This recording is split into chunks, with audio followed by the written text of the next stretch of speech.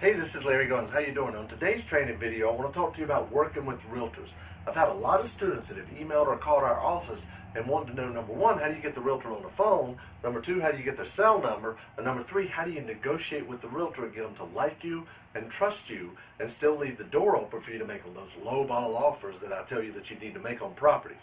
And and it is an art, okay? It's not something that's learned overnight. I mean, you do need specific scripts. You need specific things you need to say because you got to get them to like you and trust you and build rapport in the first few seconds of being on the phone call. You got to do that not only with realtors but with everybody just about.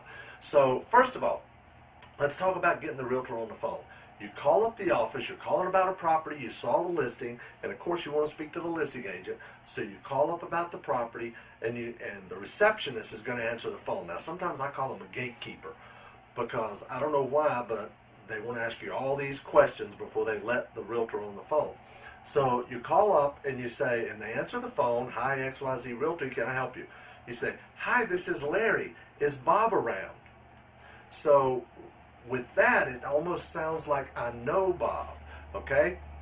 So, "Hi, this is Larry." I might even say, "How have you been?" "Hey, this is Larry. How have you been? Is Bob around?" So I'll either get Bob on the phone, or they might want to play the gatekeeper. They might want to ask me a few questions. They might say something like, "May I tell him who's calling?" Okay? Well, typically I'll say, "Yeah, this is Larry. Well, how have you been?" Or I might say, "Hey, this is Larry. Well, who is this?"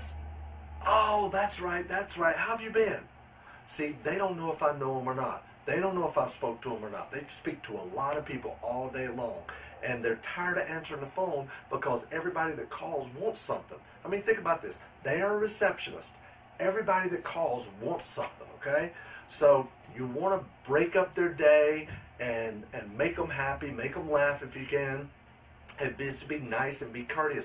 Don't be a professional investor. "Hi, my name is Larry Goins, and I'm an investor. May I speak with Bob Smith, please?" No, forget about that, okay? You want to be happy, okay? Act like you're on vacation all the time, okay? So anyway, what you want to do is, "Hi, is Bob around? This is Larry." And she might say something with, for example, she might say, "And who are you with?" Okay? I love this question because when they say, "And who are you with?" and I always come back, I always say this, and you'll love this. I say, "Well, I'm by myself. Who are you with right now?" So usually it gets a chuckle out of them or something, and they say, well, they either put me through or they'll say, "He's not here right now." Now, if he's not here right now, that's when you have to go to work, okay? You've got to try to get the cell number. And I don't know why this is, but most of the time the receptionist or gatekeeper doesn't like to give up the realtor's cell number. It blows me away. I don't understand why this happens, but a lot of times they will not give up the cell number. And I mean, think about it. The realtor is on commission only. They don't get paid unless they close a deal. However, they're not going to give me their cell number so they can make a sale, and I'm trying to buy a house. So anyway, we call up and we asked for Bob, and they say, "May I tell him who's calling?" "Sure, it's Larry. How have you been?" And, "Well, who are you with?" "I'm by myself." They'll give me the cell number. A lot of times, it doesn't work every time, but it works a lot of times. So they'll give me the cell number. So now I'm calling Bob. I say, I call the number. Bob answers the phone. I say, "Hey, Bob, this is Larry. How have you been? You busy or you got a second?" So he doesn't know right off if he knows me or not. He may have talked to me before. Remember, he's in sales. He doesn't want to make me mad. He doesn't get paid until he closes a deal, so he don't want to be too aggressive, okay? So, "Hey, Bob, this is Larry. How have you been? You busy or you got a second?" Now, "how have you been" denotes that I know him, okay? And he doesn't really know whether I do or not right now. And the second thing is, I want to respect his time, okay? So I say, "Are you busy or do you have a second?" Notice I didn't say, "Do you have a few minutes or do you have a little bit of time," or whatever. I said, "Do you have a second?" I want him to think that it's not a big deal talking to me. He's going to be off the phone pretty quick, okay? So, "You busy or you got a second?" And notice, anytime I ever ask an alternative choice question, I always make sure that the choice I want them to make is the last choice. "Are you busy or do you have a second?" I didn't say, "Do you have a second or are you busy?" Then they might come back and say, "Oh, I'm busy right now." Um, I don't know why it works, but it does. Just trust me on this, okay? Doesn't work every time, of course, but it works a lot of the time. So, okay, now I've got Bob on the phone. He says, yes, I got a second. I'm going to say, great. Bob, I'm calling about your listing over at 125 Oak Street. Is it still available, and can you tell me a little bit about it? See, I want to make sure first if it's still available. Then he's going to tell me if he's had offers on it, or if he's got, when I say, is it still available, he might say, well, we've had a couple offers, or we're negotiating an offer right now. It just opens up the door for him to let me know the status of the property, okay? And this is very important. He might say, we've had a lot of interest in it, but no offers, or it's been on the market a while, or whatever. Oh, yeah, it's still available. We had it sold, but it fell through, or whatever. And that's good information. You're always taking notes. Second thing is, he's going to start telling you about it. Well, it's a 3-bedroom, 1-bath, blah, blah, blah, whatever it is. And then what you want to do is you want to start asking some questions about the property. Do you think, Bob, do you think this would be a better rental property or a better property to fix up and sell? Now, if you notice, I don't come right off the bat and say, hi, Bob, I'm an investor. I don't say that, okay? I want to let them figure it out after I've had a chance to build rapport with them, okay? Because most of the time, most realtors, if they hear the words, I'm an investor, and I'm calling about your house at, they just draw up, they clam up, they don't want to deal with you. And I understand that because all investors want to make low-ball offers. But remember, we're making low-ball offers too. In fact, we're buying properties now at 25 to 35% of list price, okay? Even from HUD, we just closed 2 houses. Well, we haven't closed yet. They're supposed to close next week. 2 houses, we paid exactly 30% of list price in their HUD-owned properties, and this is unheard of. So now we're getting offers accepted a lot lower. So anyway, I want to ask you a few questions about the house. What do you think it's going to take to fix this property up? Just a ballpark, okay? Remember, the words just a ballpark is very soft. It's not like I'm saying, well, do you have a repair estimate on this property? I want to keep it very light, very conversational. Have you had many offers on this property? That's another question you want to ask. How long has it been on the market? And now, if I found this property from a bank website, like Bank of America or BB&T or Fifth Third Bank or Aquin or something like that, I might even drop in and say, well, do you get a lot of bank-owned listings like this from Bank of America?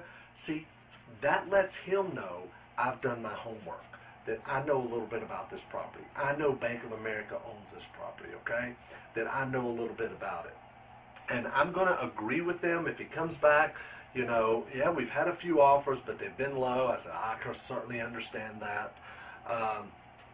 We had a contract on it, but it fell through. I know. Well, the good news is you don't have to worry about me because I'm a cash buyer, and I'm not just and sometimes I say this, I'm not just a Carlton Sheets wannabe. We actually do what we say we're going to do, okay? Now, once you've built a rapport with the realtor, here's what we do. We end up talking to the realtor and selling them on why they want to work with us.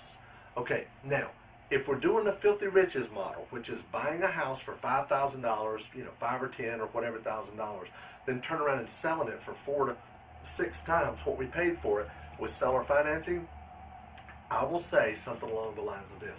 Now, first of all, if you don't know about this concept, this is where we're buying dirt cheap dog with fleas houses nobody else wants for around $5 grand. We're selling them for $30,000 with seller financing. Then you can either sell the note or collect the payments. You can find out more about that at filthyriches.com. In fact, you can watch a webinar we have coming up, and we've got free videos on that as well. So anyway, I might say, well, let me tell you a little bit about what we do. We buy these low-end, dirt cheap dog with fleas houses nobody else wants. Now, we can't pay a whole lot for them, but the good news is we don't need an inspection. We don't need an appraisal. We're pretty much ready to close before Bank of America is. And notice I dropped Bank of America in before. In fact, we bought a lot of these bank-owned properties like this. Okay, but now the thing is, we can't pay a whole lot for them. In fact, a little house like this, we might only be able to pay $6,000, $7,000, $8,000. In fact, I think the last house we bought similar to this, I think we paid $4,000 or $5,000, somewhere around there. But like I say, we can't pay a whole lot for them. But the realtors we work with love us. because we do what we say we're going to do, and we're very easy to work with, and I guarantee you it'll be the easiest closing you've ever had. That's a Larry Goins guarantee. Now, notice I've dropped a few things in there. First of all, the price. I said a little house like this, we can't pay a whole lot for it, $6,000, $7,000, $8,000. And then right after that, I said, in fact, the last house we bought, I think we paid $4,000 or $5,000. I'm price conditioning the realtor without making an offer, okay? I'm but I keep the conversation going, because the problem that new investors make is, what they'll say, you know, I think I'd like to put an offer in on this house that's listed for $30,000. I'd like to offer $6,000. And then they shut up. But see, you leave that on a note that the realtor has to get defensive. They have to. They don't have any other choice. I mean, they don't want to present a $6,000 offer, especially when you do it like that. So if we were going to do that, I would say something like, you know, I can't really pay a whole lot for this property. In fact, a property like this, I probably need to be, I don't know, 4, 5, 6,000, something like that. Have you had many offers on this house? Now, I went from the price right over to another question. So they have to answer that question, but now they also have my numbers in their head, but we've moved on to another question. So it kept them from saying, from getting defensive about the price. If I had just said, you know, we can't pay a whole lot for it, we need to be around 4, 5, or 6,000, and then I shut up, now we're talking about the price. And they're going to get defensive about that. But I moved right into, have you had many offers, okay? Or has it been on the market very long, or something like that. So we're price conditioning the realtor. Did you also notice in that a few minutes ago, what I said was, I said that the realtors we work with love us because we do what we say we're going to do, and we close deals. Now, every realtor wants to be a realtor that closes deals and loves working with their clients. That's why I put that in there. That's getting the realtor to like us and trust us and want to do business with us, okay? So then we get all of our questions answered, we go through the whole thing, and we find out all about the property, and then we say, well, it looks like we probably need, you know, I'd like to go ahead and make an offer on this property if you think there's a reason that we should. Now, I know the different banks are different depending on how long they've been on the market and how many price reductions they've had. In fact, if it's a new listing, if they just listed the property for, say, $30,000 and we're going to offer $6,000, there's no point in us making an offer for $6,000. In fact, I'll tell the realtor, I'll say, look, even though we don't need any inspection, we don't need any appraisal, all we need is a few pictures of the property, you know, and I can't pay a lot for the property, there's probably no point in putting in an offer at this point if it has just come on the market, okay? But if they've had a couple price reductions, they've had a few offers on it, then yes, I'll say something like, you know, we probably need to be around $4,000 or $5,000 or $6,000. The realtors we work with, most of them have a relationship with their asset manager, and they're able to email their asset manager and let them know they have a buyer in this range. Do you have that kind of relationship with your asset manager? Now see, that's much different than saying, would you email the asset manager and see if they would like for us to put it on paper, okay? I'm putting it in their court. I'm asking them if they have a relationship with their asset manager where they can do that. Most of them will say something like, we have to have it in writing, we need a deposit, we need a proof of funds letter, we need a signed contract, all that. But if I put it on them, I say, the realtors we work with, they typically have the kind of relationship with their asset manager where they can email the asset manager and let them know we have a buyer in this price range. Do you have that kind of relationship with your realtor? Now see, it's almost embarrassing to them if they say no. So that's very, very important, guys. Very important, all right? Does it work 100% of the time? No. Does anything work 100% of the time? No. Do we have to make a lot of offers to buy a property at 25 to 35% of list? Yes. We might have to make 25 to 50 offers to get a house. But I guarantee you, when we buy a house, it is not a deal. It is a steal. If you're buying a house for 30% of list price, you can turn right around and sell that property just like that, whether you're selling it as a Filthy Rich's house or you're wholesaling the house to someone else. So remember, don't ask too many questions up front, and don't tell them too much up front about exactly what you do and how you do it, in the sense of, You don't want to say, well, if this is the Filthy Riches model, well, I need 20 pictures, I need you to put my sign in the window, my lockbox on the door, and I need you to verify no outstanding code violations. No, don't do any of that. They don't know those 3 specific clauses that are in your Filthy Riches training until you get it and come to an agreement on a price, and then you start to put it on paper. So don't be doing that right up front, okay? That's very important, because if you give them too much information, they're going to get skittish anyway, okay? Now let's talk about a wholesale deal. If I was buying a property to wholesale, I would once again go through all the information and get all the information about the property, and I would say, let me tell you a little bit about what we do. We buy these houses, fixer-uppers, and what we do is we can't pay a whole lot for them, but we pay all cash, okay? And based on what you're telling me, it looks like I probably need to be around X number of dollars. And if it's a wholesale property, you're dealing with a little higher end properties. Now on the wholesale property, we're going to get a rehab estimate and we're going to get an ARV appraisal. So one of the questions that I will ask the realtor on the phone call is, in addition to what do you think it's going to take to fix this property up, just a ballpark. If they say 5 to 10,000, I'm going to use 10,000 as my number. And then I'm going to say, now once we get it fixed up, what do you think this property would sell for? Once again, just a ballpark. Remember that.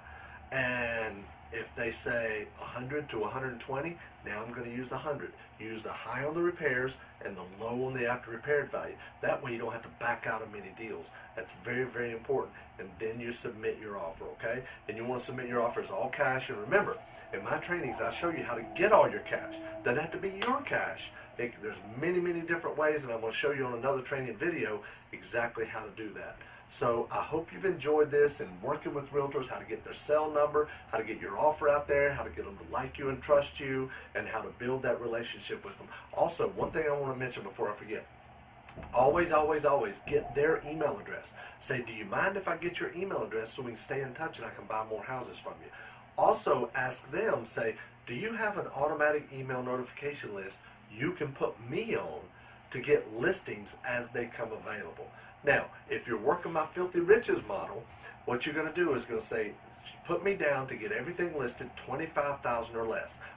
Sometimes we bump it up to 30,000 or less.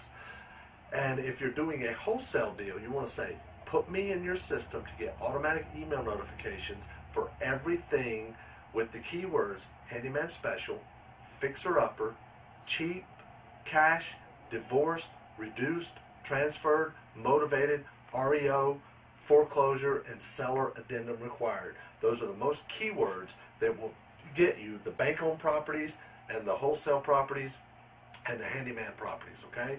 So I hope you really enjoyed this video. There's a lot more of them at LarryGoins.com, and thanks a lot for your business, and I really appreciate it, and hope you enjoyed it. Thanks. Have a great day.